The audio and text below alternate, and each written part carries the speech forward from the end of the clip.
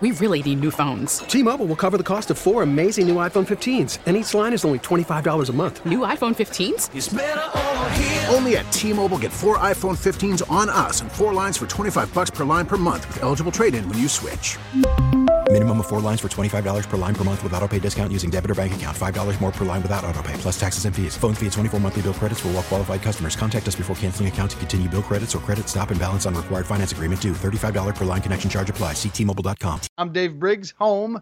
Ross Tucker, home. We will go to home markets as we always do. A couple of great guests on the program. Mike Renner, lead college football analyst, Pro Football Focus, also a former contestant on The Bachelorette. I want to know who's the most eligible bachelor in the NFL. Could anybody possibly top Jimmy Garoppolo? Doubtful. Also, the Hall of Fame vote was very notable for the one that didn't vote for Derek Jeter. He's not unanimous. That's interesting. Just one guy. Talk to John Heyman, MLBNetworkRadio.com baseball analyst. And Larry Walker gets in, the former Colorado Rocky, so I do not have to be pissed off to start this hump day. But Ross Tucker, we will get to all the X conversation dominating the NFL, but we start with college basketball. The malice at Allen Fieldhouse. This was almost Detroit Pistons-like. I don't know if you saw it, the story everyone's talking about across the sports universe. Kansas and Kansas State, late in the game, 22-point lead for Kansas, dribbling it out. And Kansas State, down 22, DeJuan Gordon steals the ball from Silvio De Sousa.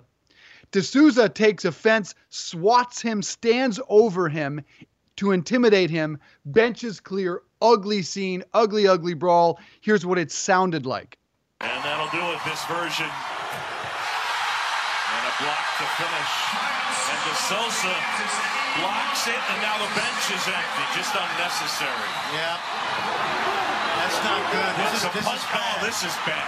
This is no good. Oh, this is terrible. There are going to be ramifications for this going forward. And it's just no point to it. Yeah, that is not acceptable. I would get my team to the locker room right now. There were definitely punches thrown. Yeah. These officials cannot leave the floor until they sort this out. And this could have ramifications going forward for both teams. Yeah. Almost, folks. Almost the malice at the palace that did forever change NBA history. And I'll tell you why. Silvio De Sousa, what you don't hear, though, the guy that, in my mind, escalated this entire thing, started the brawl, had a stool raised overhead that he was prepared to hit a Kansas State player with if an assistant coach didn't take that stool away. If you're watching on the radio.com app, you can see that unforgettable photo. De Sousa should never, ever put on the Kansas uniform ever again. That guy should say goodbye to college basketball forever, in my estimation. What did you make of how this all unfolded, Ross? You know, it's funny, Dave, because I watched the video a bunch of times, but I didn't see what you just described of Gordon stealing the ball from De Sousa first. So I want you to describe it. So here's what I saw, okay? Yeah. Yep. I saw the Kansas State kid, didn't know his name, go in for a layup at the end of the game. And I saw De Sousa swat him, and that's okay. But then I saw him stand over him, which was entirely unnecessary when you're winning by 20 and you just swatted the guy standing over him. And immediately I saw the K-State guys come to their buddy's defense. And I don't blame the K-State guys at all. I mean, to swat him and then stand up over him like that, I have no problem with those guys clearing the bench. And then I don't know who threw the first punch or not. It looked like it was De Sousa. And then there was some guy came flying in a suit. I don't even know who that dude was. I think it was an injured player. And we can get into the rest of it after that. But I thought that started it. So my question is, Was there something weird or strange with the steal by Gordon? Like, did you feel like Gordon's steal, like, was Kansas just kind of dribbling the ball out and Gordon unnecessarily stole it from D'Souza? Because the videos I watched didn't go back that far. Let's put it in football terms. This is like Patriots are up 25 points, fourth quarter. I wouldn't call it victory formation, which some people are comparing it to, because there's clearly an understanding in victory formation. We're not going to make a play on the ball. Somebody could get hurt in that situation. But if you're running the ball to run out the clock in the last 2 minutes of a football game, and some defender comes up and just goes nuts trying to strip the ball, look, it may not be what you like as an opposing football team, but the clock is still running. The game is still going. So, yes, a lot of people felt that DeJuan Gordon for Kansas State started this whole thing by making a play on the ball, going in and trying to get some points on Kansas when the game was over. They were clearly, the Jayhawks, dribbling out this game because it was in all effect over. I have no problem with a Kansas State player making a steal there. He's a kid. He's an athlete who still wants to put some points on the board and never wants to quit. This is not victory formation like we see in the NFL when there is a clear understanding that you don't make a play that could injure another player. This is all 100% on Silvio D'Souza. And again, if Bill Self has any integrity, and that's been in question in recent years, in real question, he should dismiss D'Souza from the program forever. They don't need him. Say goodbye. This guy ruined your reputation. It damn near put you on the front page of newspapers across the country and cable news outlets across the country. This would have been the type of coverage we saw from Malice at the Palace had this kid hit someone with a stool. But let me just, to go back to football perspective, if you were in that situation, an offensive lineman late in the game, clearly it's over, and you get too aggressive a play for a defender knowing the game is over, how do you react? Yeah, so that brings me back to when Greg Schiano had his Tampa Bay Buccaneers guys diving to try to hit the ball out while it was being snapped as the Giants were in victory formation, diving at the knees and ankles of the offensive linemen for the Giants. And I can just tell you right now, Dave, without any hesitation, I would try to put my cleats on their neck if they did that. That is unacceptable. We're not firing off at you. We're not coming out and engaging you physically. The game is over. You've got no timeouts left.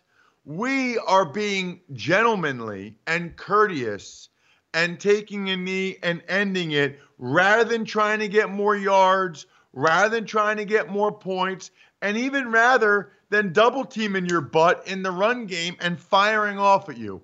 We're losing yards. We'll lose a couple yards. The game's over. If you are diving at my legs while we're doing that at the end, we're going to have issues. Nobody likes it. It's not fun when you're on the other side of victory formation. I've been there. It's a bad feeling. It's a really bad feeling. We lost. It's over.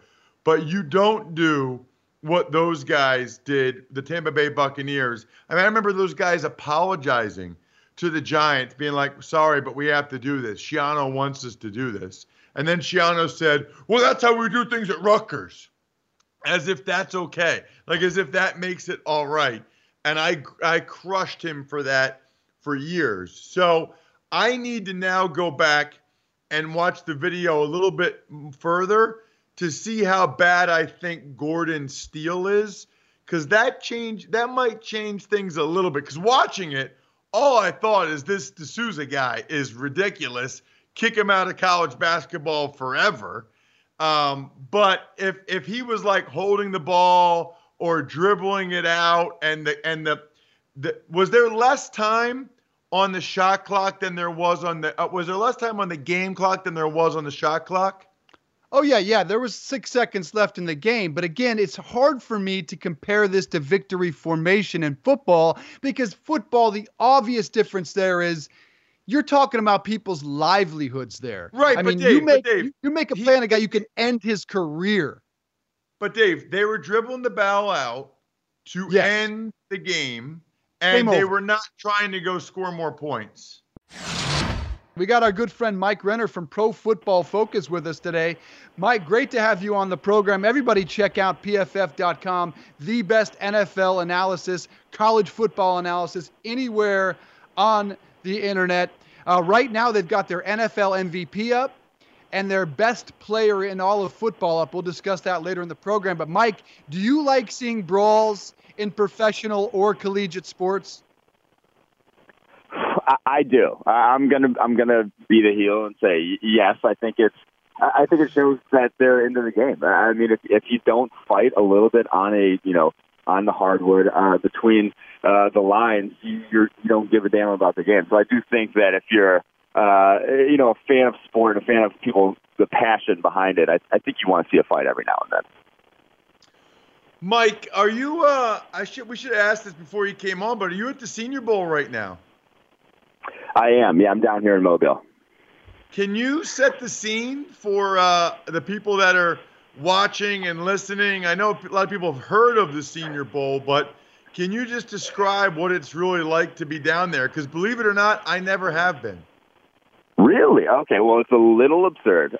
Sometimes it's a lot absurd when you go to like the weigh-in yesterday morning, where literally for two and a half hours, you have guys walking across the stage in their underwear, and NFL scouts, GMs, head coaches, writing down how much they weigh in their notebooks and how long their arms are. So that to me is a little wild. But then you go and I think it's a valuable part of the evaluation process in terms of you have 100+ guys down here. All will be at least rostered at some point in the NFL in the next year.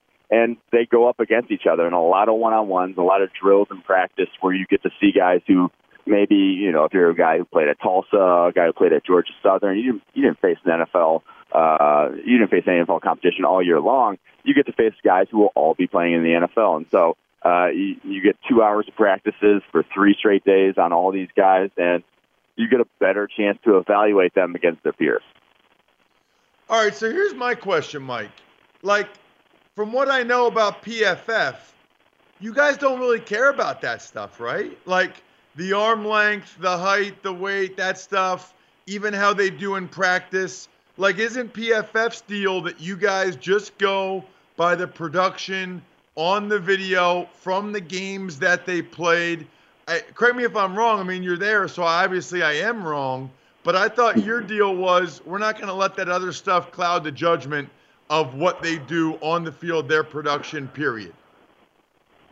Well, yes, to some degree. So, this is still another piece of the puzzle in terms of on-the-field production. You get one-on-ones where guys are pass rushing and and pass protecting against each other and trying to win. So I do think from that perspective, it's still on-field production at the wide receiver position, cornerback position, O-line, D-line.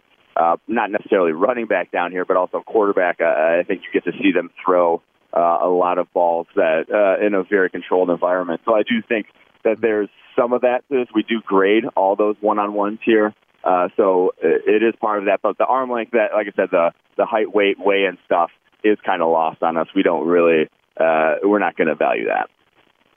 Talking to Mike Renner, analyst at Pro Football Focus. Check him out, PFF.com. Greatest analysis out there in college and pro football. Mike, give me the guy down there who's overrated, that might rise up on the draft boards, that's, in your estimation, far too overrated. And give me the player who we're going to hear a lot about that we don't know yet. Maybe the DK Metcalf of this class. I think the overrated one, just the quarterback class down here. Justin Herbert, Jordan Love. Justin Herbert, the Oregon quarterback, looks great throwing against air. Looks great, has cannon for an arm, and actually, not bad accuracy. He's not just a strong arm, ball goes all over the place kind of guy, but his decision making, throughout his career at Oregon, it's just not been good. Any sort of big game, he's come up small. So I'm not a big fan of his. And then Jordan Love, Utah State QB. He almost threw more picks and touchdowns this past year. The inconsistency is just too much to get on board with early on in the draft. If you're going to be drafting him first round, you're taking a big risk. It reminds me a lot of someone like Deshaun Kaiser coming out, where it's just there's a lot of bad on tape to where are you really expecting him to clean all of that up so quickly on in his NFL career? I'm very surprised he ended up even declaring for this draft, Jordan Love. But the guy who's probably going to rise, or I think easily the best prospect here, South Carolina defensive tackle Javon Kinlaw. I'm not sure a lot of people know his name. Everyone knows Derek Brown, the Auburn defensive tackle, because Auburn was a little better team this past year and played some more meaningful games. But Javon Kinlaw is just as good of a prospect, if not better. The dude ticks pretty much every box you want to see ticked from the defensive tackle position, and has been rushing the passer at an elite level in our grading system for the past 2 years. So that's some sort of stuff we love to see here at PFF, and I think he is far and away the best prospect down here in Mobile. Mike, I am so glad you mentioned both Herbert and Love. I'm seeing a lot of mock drafts where these guys are going in the first round of all of them, some of them in the top 10, 15 picks. I totally agree with what you said about Herbert and the Jordan Love. So I did 2 games this year. I did a Wake Forest game and an Air Force game the week after those teams played Utah State. And so I watched Utah State prepping for those games. This guy could have thrown twice as many interceptions. Now, the ball looks awesome coming off his hand. He clearly has a great arm.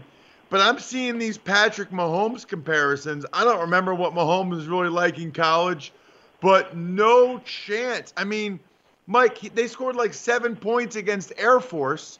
And against Wake Forest, he threw like 2 or 3 picks and should have had 2 or 3 more. You got to be kidding me. No, you're preaching to the choir right now in terms of just what we saw from him on the football field to project to the NFL.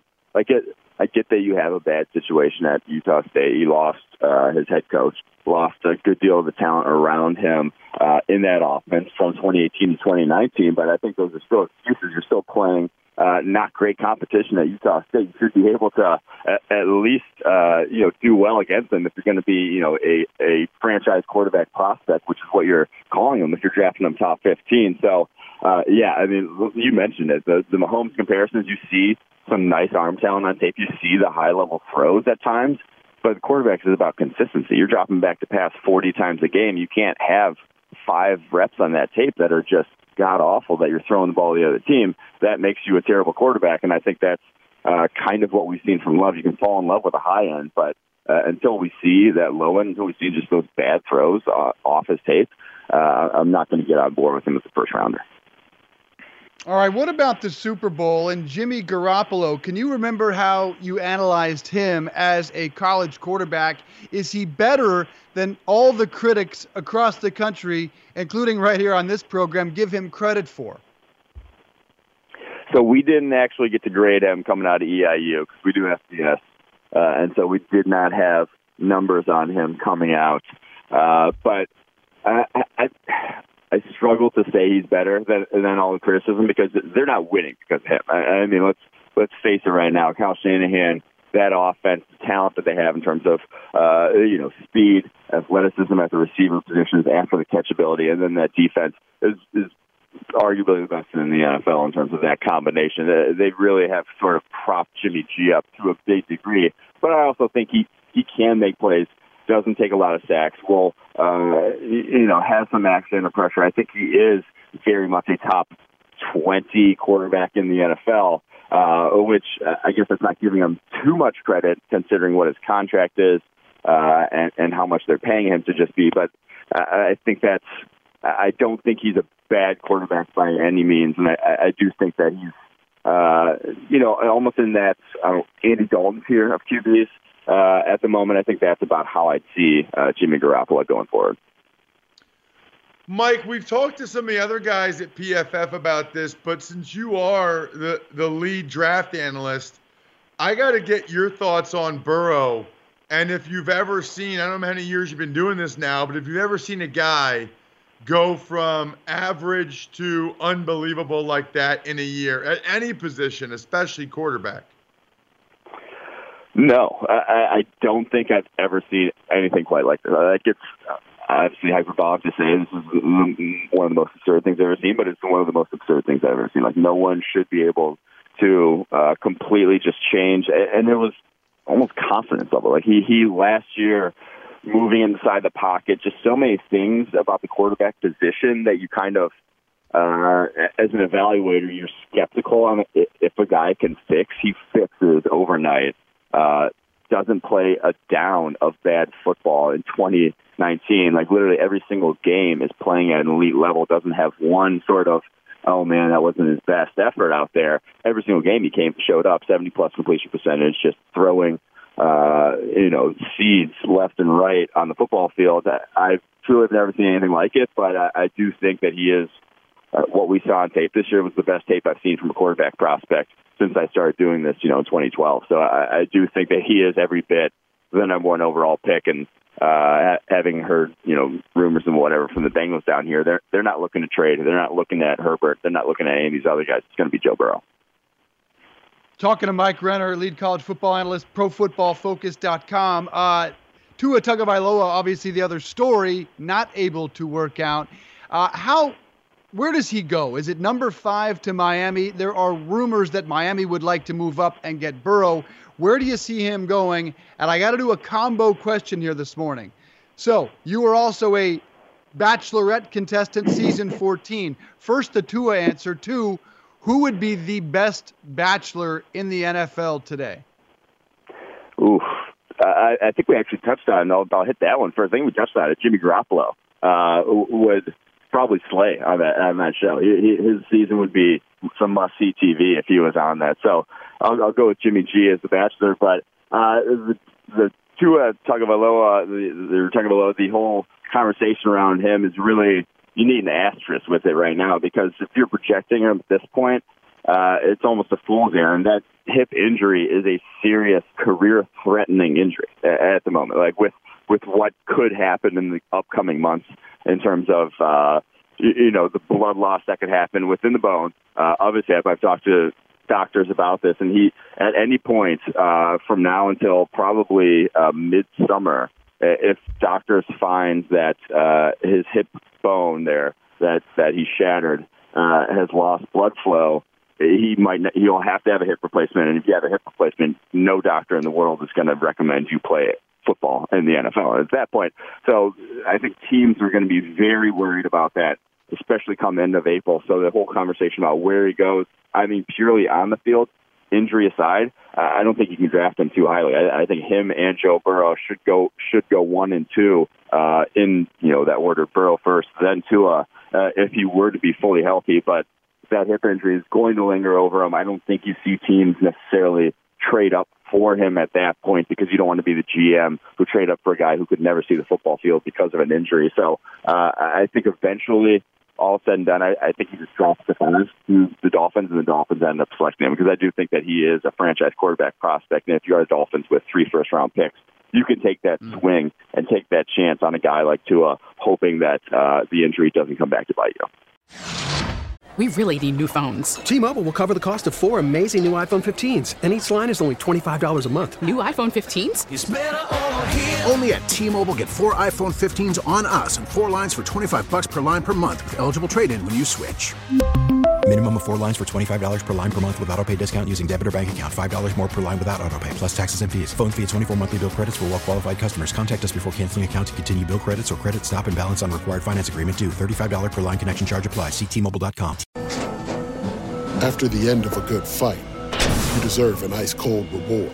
Modelo is the mark of a fighter. You've earned this rich golden lager with a crisp, refreshing taste. Because you know, the bigger the fight, the better the reward. You put in the hours, the energy, the tough labor. You are a fighter, and Modelo is your reward. Modelo, the mark of a fighter. Drink responsibly. Beer imported by Crown Imports, Chicago, Illinois. Generally speaking, and let's start with relationships, for example, if a gal dumped you, do you want her to find someone to be happy? Or are you bitter like me? If someone dumps me, or if a business fires me, I want her to get fat and die alone, and I want that business to fail. I want your ratings to suck, in my case. What say you? You know what? No, and I think that's okay. It's weird. Like, all of my exes, like girls I dated, I truly wish for them to have success and to be happy. And I think part of that's because they didn't really break up with me, number one. It might have been, no, that sounds bad. It might have been mutual. I don't know. But like, I don't look at it that way. But I am happy and want all of them to have success. I think it has something to do, Dave, with being, and I'm not talking about you necessarily, but with me being very happy in my own life and very happy with my wife and my kids and very secure with who I am. Be happy. I'm happy. I hope they're happy too. Now, when I put it in perspective of football, that was always a weird one for me, Dave. Like after the Buffalo Bills cut me or the Redskins cut me, because I did not want to see the team have success. But I had friends on the team.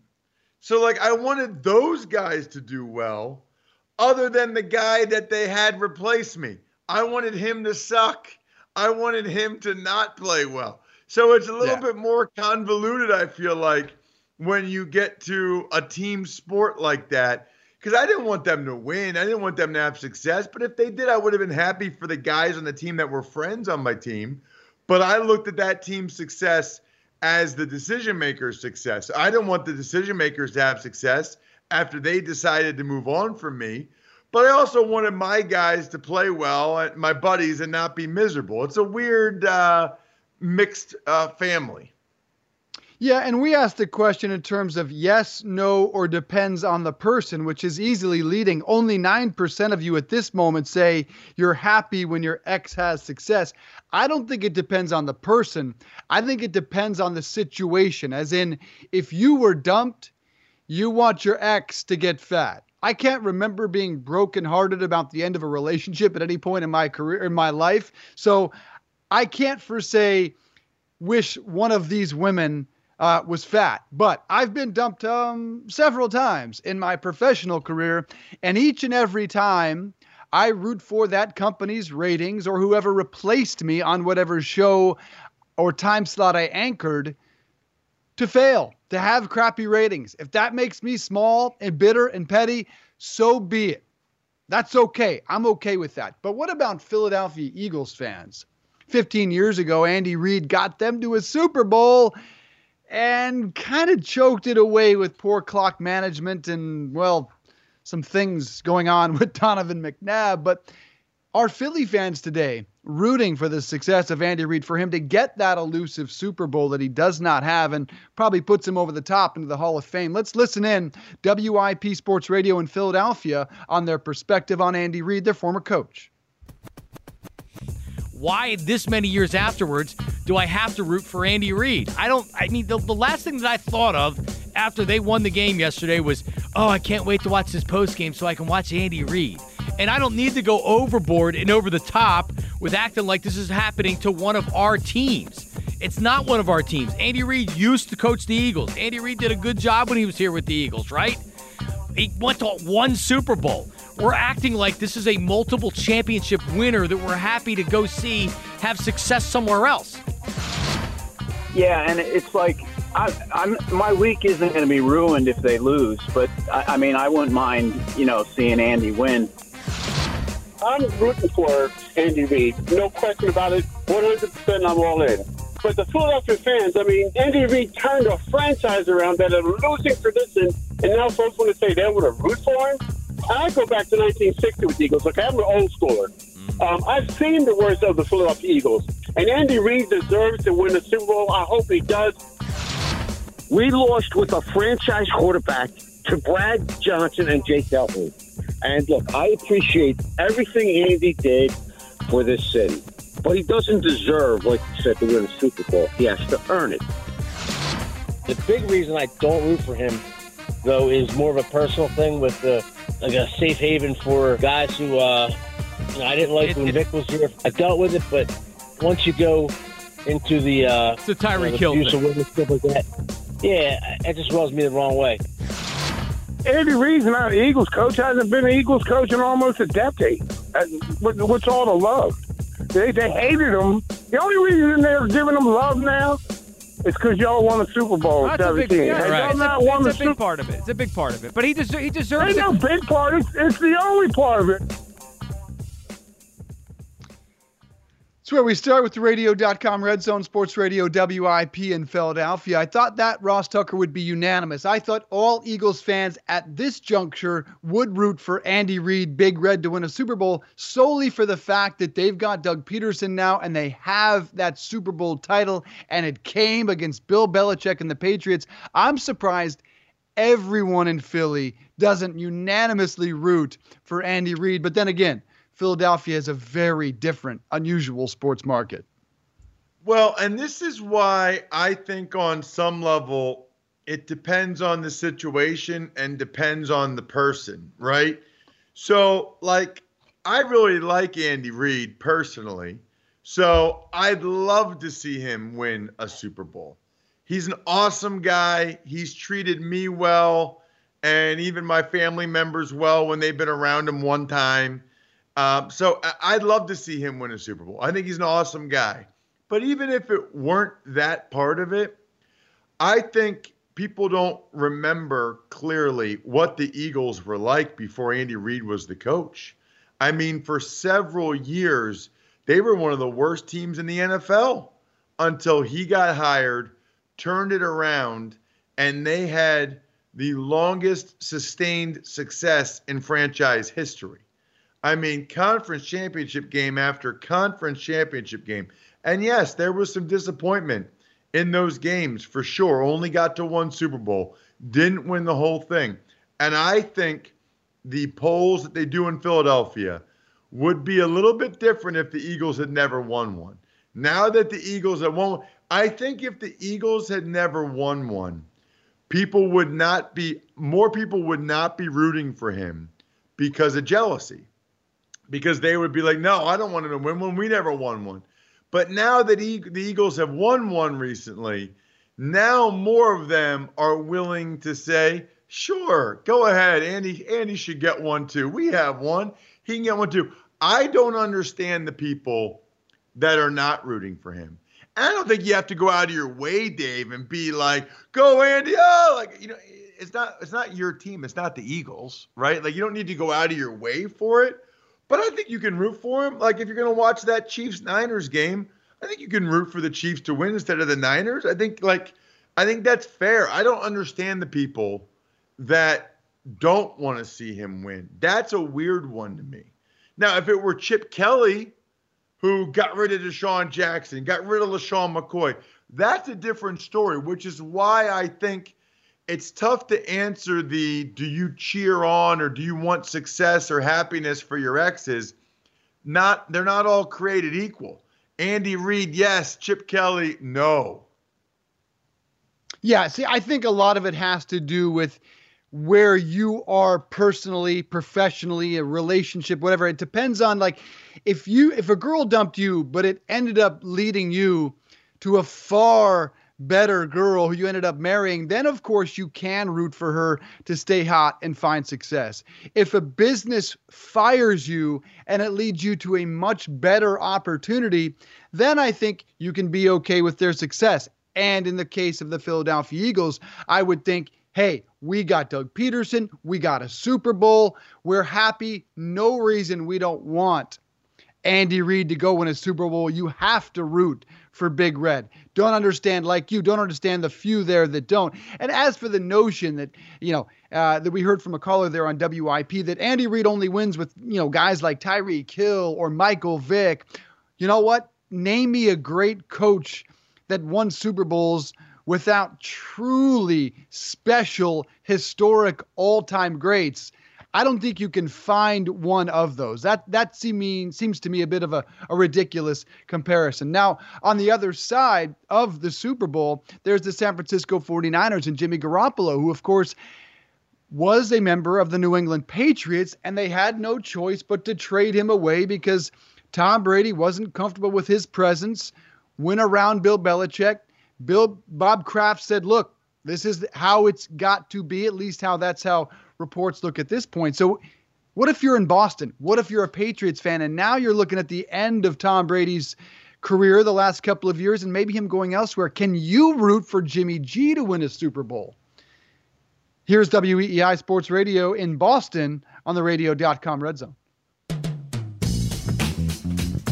Is Tom Brady rooting for Patrick Mahomes or Jimmy Garoppolo? Definitely Mahomes. He's not rooting for anybody. He's rooting against Garoppolo. Because I think it's going to just start the conversation of, man, they really should have kept Garoppolo. Like, do you think Brett Favre was rooting for Aaron Rodgers? No, I don't think they liked each other. Okay. But if you actually think he's a pretty good person, then why are you rooting against him? Because you're that insecure? Because he might get his first ring, which, oh boy, if he goes 5 more times, he might challenge me. Technically, it's his 3rd ring. But I think it also... Right, relax. I know. Hey, what, 3 Super Bowl rings? Good point. If he's that insecure, then what are we doing? If you had traded away Tom Brady and kept Jimmy Garoppolo, I am not convinced that you would have gotten to 2 Super Bowls and won 1. I just don't buy it.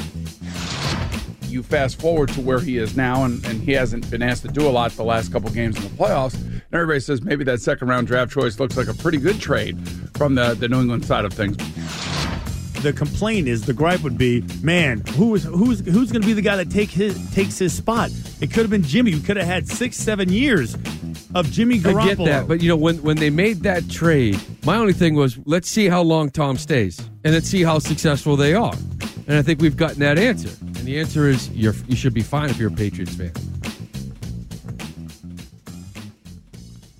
Lot to unpack there from Sports Radio WEEI in Boston on the radio.com Red Zone. Number one, Tom Brady's not insecure if he wants Patrick Mahomes to win the Super Bowl. That's just human nature if he doesn't want the guy that was traded away because of his wishes not to win a Super Bowl. That's just human nature that Tom Brady, the fire that drives this guy, doesn't want Jimmy Garoppolo to go win a Super Bowl. Although I think he can root for Jimmy. I think they're friendly. I think Tom is secure enough. Would I root for him? No. Now, New England Patriots fans, you got to be happy with the way this ended, okay? You got 2 Super Bowl trips and 1 win, having to trade away Jimmy Garoppolo. The only thing you should be angry at is the most ironic thing, I believe, in the career of Bill Belichick, Ross. And one thing I will never figure out, hopefully someone can get an honest answer out of Belichick at some point, why he clearly had the goal of sending Jimmy Garoppolo to a perfect situation.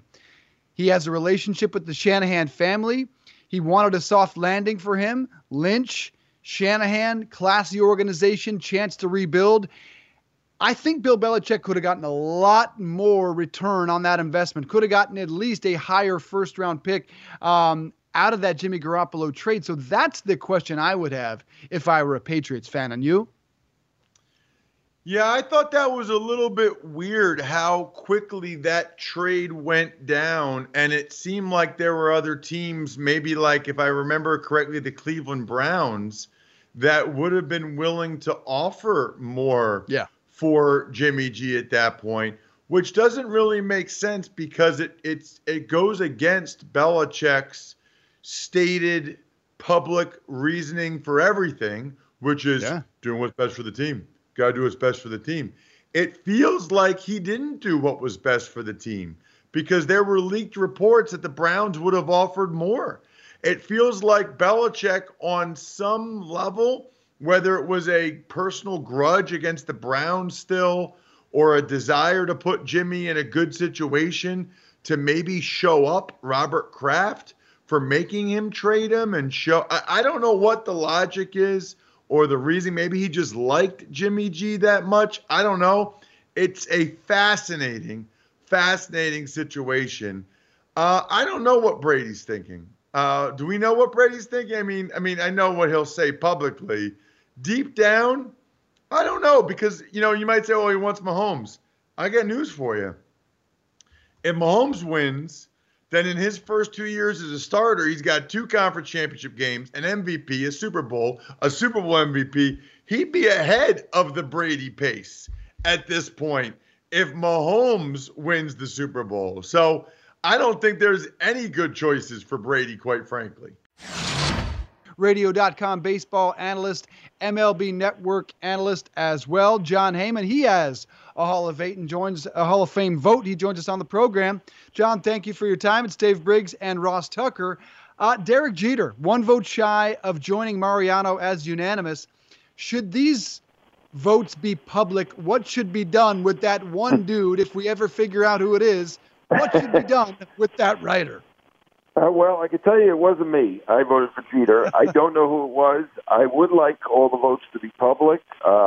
It seems to be the opposite of what you think as a journalist, and the voters are journalists, and you think they'd want full disclosure and explanations and all that. I certainly give mine, and I think more than half the voters do at this point. But, if I didn't vote for Derek Jeter, maybe I'd want to be private too.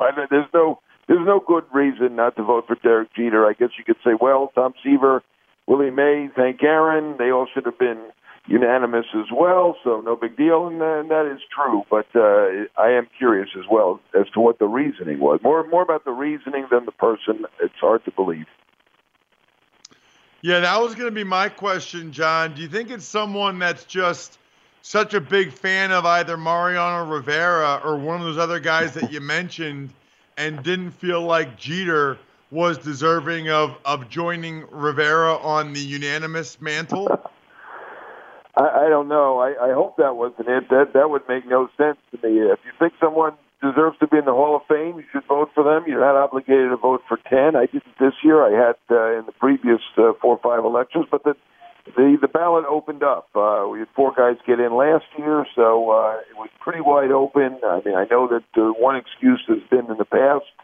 Someone wants to game the system and say, I want to see Bobby Abreu stay on that ballot. I'm going to give him a vote. That'll be my 10th vote, and Jeter, something like that could happen. I don't know. I'd love to hear the explanation, but because as I looked at that ballot, there was one obvious candidate who you simply had to vote for, and that was Jeter. I thought there were 15 other good candidates. They were either arguable or borderline, whatever you want to call them. I didn't think anybody else was an iconic figure, an all-time great who you had to vote for, but you absolutely had to vote for Derek Jeter. So I am very curious as to what happened here. Talking to a Hall of Fame voter, Jon Heyman, MLB Network, Radio.com, Baseball Insider. I thought there was another obvious choice, but then again, John, I'm from Colorado. I think without a doubt, Larry Walker is a Hall of Fame. Couldn't be happier that your ballot was wrong in that regard. How do you think Larry Walker is not a Hall of Famer? .313 career header, best OPS in the history of the game as far as a right fielder, and 15th all-time in that category. Well, I think it was either 2014 or 15, so only 5 or 6 years ago where he got 10% of the vote. So 90% of the people agreed with me at that point, and I don't remember any outcry from anybody. There might have been some, but it was pretty muffled if there was. I think that, the Internet, the people who are stat people, and they have good points, they have fair points, and it's an arguable case, convinced the other 66% to go ahead and change their mind. I know in the past we were criticized for changing our minds because a guy's career didn't change, and I rarely have changed my mind. Sometimes on that last year I give a guy a vote who I hadn't voted for, and I certainly considered this long and hard, and ultimately decided that he wasn't one of my top 5, and so I didn't vote for him. I thought it was interesting to see him go from 10 to 76, and certainly if you get 3/4 of the vote, I think it's fair to say you're deserving and you're in. So I have nothing against it. I'm happy for him.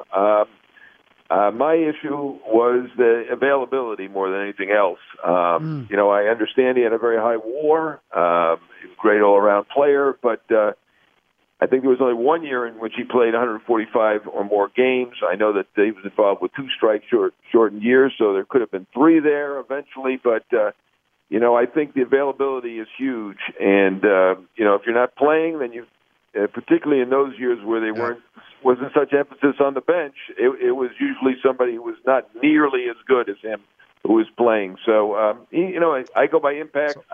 I didn't see, he didn't have a signature moment, did not have the impact that I thought should be a Hall of Famer, but I'm fine with it. It's good. Congratulations to him. All right. He's an MVP, two-time batting champ, .565 OPS, but I'll rest my case. We can all agree he wore a Hall of Fame-worthy shirt on MLB Network, SpongeBob SquarePants, all over his shirt on the moment he gets into the Hall. Talking to Jon Heyman, MLBNetworkRadio.com baseball insider. I thought your ballot was very interesting in that you voted for Barry Bonds, but not Roger Clemens. Can you explain that process? Yeah, I generally do not vote for the steroid guys. I do believe that the narrative for Bonds, that he was a Hall of Famer when he started taking the steroids, since there's kind of a line of demarcation where he goes from just a fantastic all-around player to Babe Ruth, and you can kind of tell when he started taking the steroids. So I thought he was a Hall of Famer at that point. I had a tougher time making that case for Clemens. I'm not sure what to believe with him. I do believe he perjured himself, even if he was found not guilty in the trial. And so I just don't know what to believe with Clemens, and I generally do not vote for the steroid guys. They've already made a lot more money than they would have ordinarily. They got many more awards in some cases, and I am conflicted on Bonds, and I didn't originally vote for him, and I changed and voted for him just because of the narrative that he was not a steroid bullet taker until Sosa and McGwire passed him. So that's how I differentiate, and I understand that they're very close, but every case to me is an individual case, so I look at everything individually. John, what I think is interesting about that is, like, how do you know Larry Walker never took steroids? I guess that's because you didn't vote for him. Yeah, we don't know, but I'm going to presume with no evidence that he is clean. Certainly not going to presume something negative about somebody. The players with no evidence against, I take as clean and just go by their exploits and their accolades and their career. And obviously, not only the majority, the three-quarter majority felt he's a Hall of Famer. So that's good enough for me. So just so I know, John, the Hall doesn't say anything in terms of the steroid guys. It's really just up to the individual voters to say whether or not they want to vote for the guys that have been implicated with steroid use. That's correct. It's all up to the voters, and that's why you see such a wide disparity of the way people handle it. Some people just vote against the guys who had a failed test and do vote for the other steroid guys. Some vote for no steroids. Some, and many more are now just not weighing it at all. And I think it's a matter of, not of morality really, but of authenticity. How authentic was somebody's career? And there is a character clause, so it does play into it. So I'm generally against honoring the steroid guys. I know there are some people who say, well, there are steroid guys already in, so I'm going to vote for these steroid guys now. And I find that funny, particularly if you voted for those guys who you knew were steroid guys, just didn't have the proof. And now you're saying, well, I knew it, but I voted for them anyway, and now they're in. So now I'm changing and voting for the ones that we know took steroids. I find that odd. Some people are going to find my ballot odd. The way I look at this ballot, you had to vote for Derek Jeter. There are 15 other guys you can make a case for or against. They were either borderline, again, not pejorative, but if you're a borderline Hall of Famer, you're still a great player. Either borderline or a great player, such as Bonds, Clemens, and Sosa, but had that steroid taint. So there was one guy you absolutely had to vote for, and that was Jeter. The other ones, I think, were all arguable to a degree. You talk about character, and no steroid allegations with Curt Schilling, but certainly character issues after he stepped away from the game. And you did vote for Curt Schilling. We're talking to Jon Heyman, MLBNetworkRadio.com baseball insider. Curt does not get in, but you did vote for him. An interesting piece on Yahoo Sports this morning says every vote that pushes Schilling close to induction is complicit in both normalizing and rewarding his reprehensible behavior, some very controversial political statements after baseball for Curt Schilling. One, why did you vote for him? 11-2 all-time postseason, 3 World Series rings, and 1 World Series MVP. And do you think his post-baseball character is the reason he's not and may not get in? Yeah, I'm going to guess whoever wrote that, I didn't see that, may not be a voter. I do think the voters generally have a different standard for the character. I mean, you might say mine is low. I don't know, but I vote for Curt Schilling as a Hall of Famer. One year I did not. That was the year that he did the tweet with the rope and the seeming threat or wish that journalists be hung. I deferred that vote, but promised to vote again in future years for Schilling. And if everybody voted like me, he would have gotten in with 100% of the vote every year but one that he was on. I think that I do look at the character issue. I do find his views and behavior reprehensible, but for me, the bar is low. I mean, if it's O.J. Simpson, yeah, I'm not going to vote for him. His character is too low for me. But if it's just somebody with some wacky opinions of things, you know, I'm not going to hold that against them. So, and I think very few writers do. He does get 70% of the vote, and it's very hard to get that high of percent. And I would say that of the 30% he doesn't get, I would posit that almost all of them are because his career totals are not that spectacular for a Hall of Famer. I think you could make a case against him just based on the merits. I wouldn't make that case because, as I said earlier, when we were talking about Walker, I vote on impact. Curt Schilling had a major impact. You could not write the story of the last 25 years in baseball without mentioning Curt Schilling many times. He was a big player, huge in the 2 championships, and pretty big in the 3rd as well.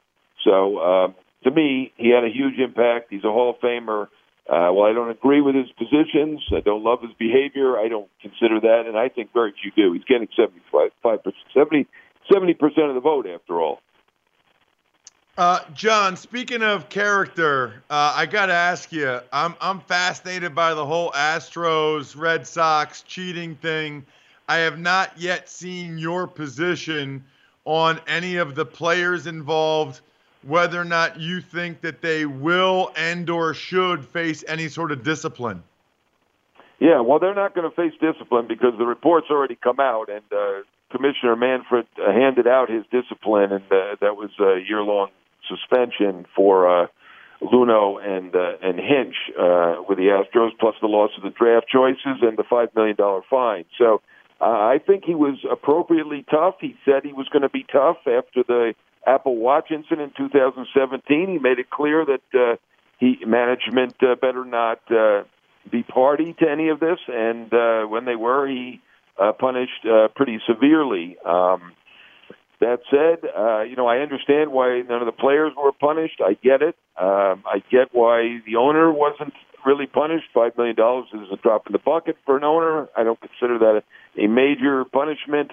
The evidence wasn't that clear, perhaps, for the owner and the players to get them to talk, and the union would not let them talk unless they had the immunity. So that's why they were not punished. That doesn't mean they were absolved, and that goes for coaches on that staff, too. I've seen some coaches come out and say, suggest that they were absolved. That's not right. They were just not punished.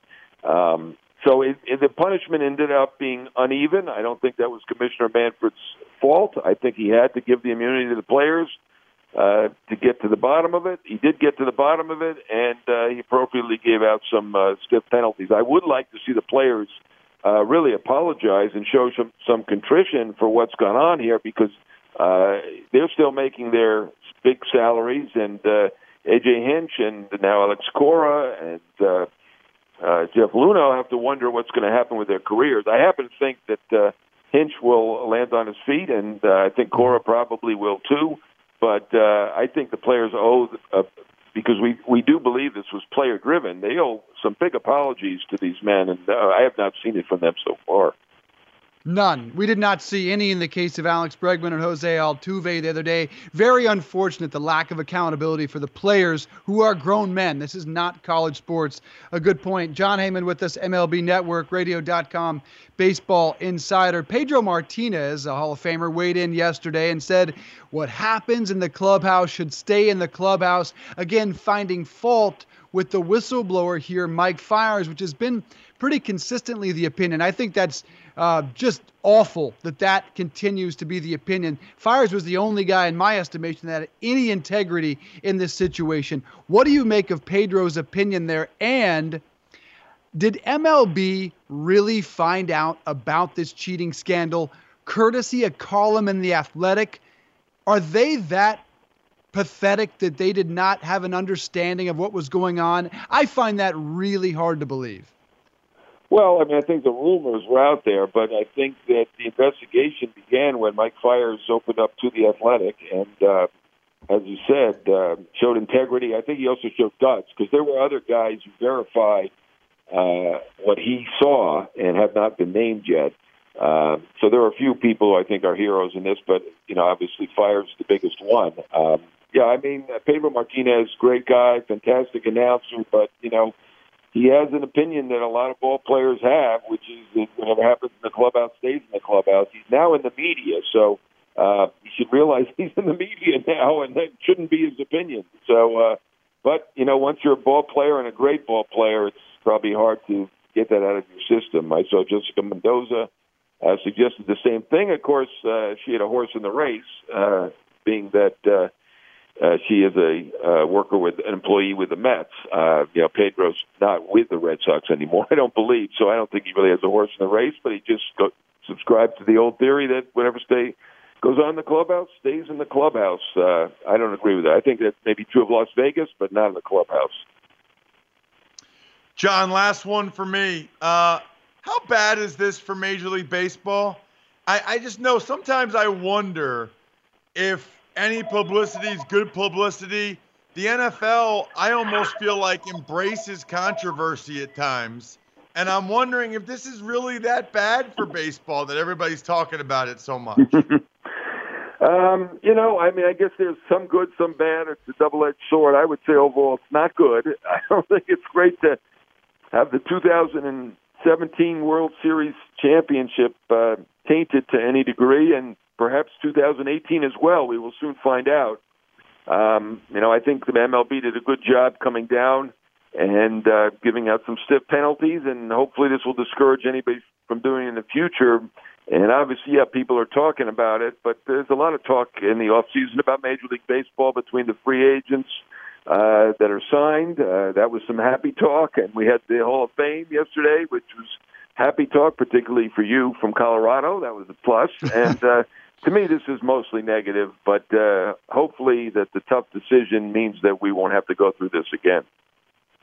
Not happy talk for this Rockies fan before we go is all this about Nolan Arenado, the greatest third baseman in the game today. Where's he next year? Well, it's not good for the Rockies. You're right about that. They're already in a tough spot, having to try to trade. I don't know if they have to trade, but they had to at least put on a show that they were trying to trade because he was clearly unhappy, and that now it's explained why they were shopping such a great player on such a long-term deal.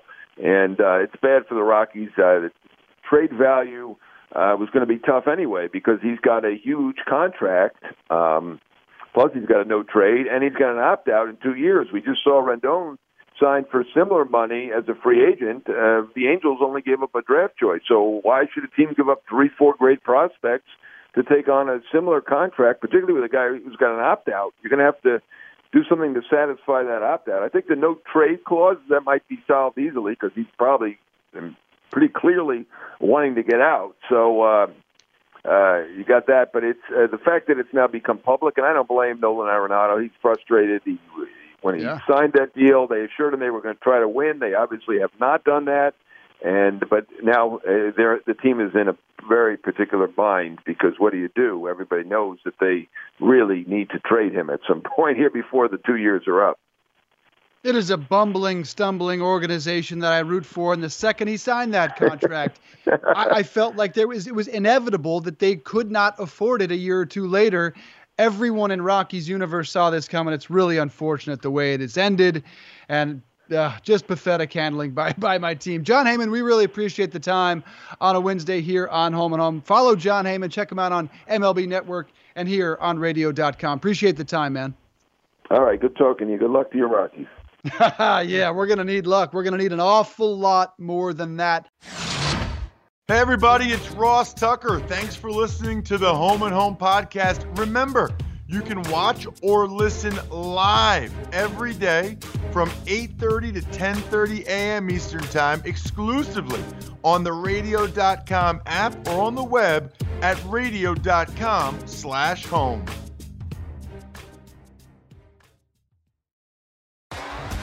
T-Mobile has invested billions to light up America's largest 5G network, from big cities to small towns, including right here in yours. And great coverage is just the beginning. Right now, families and small businesses can save up to 20% versus AT&T and Verizon when they switch. Visit your local T-Mobile store today.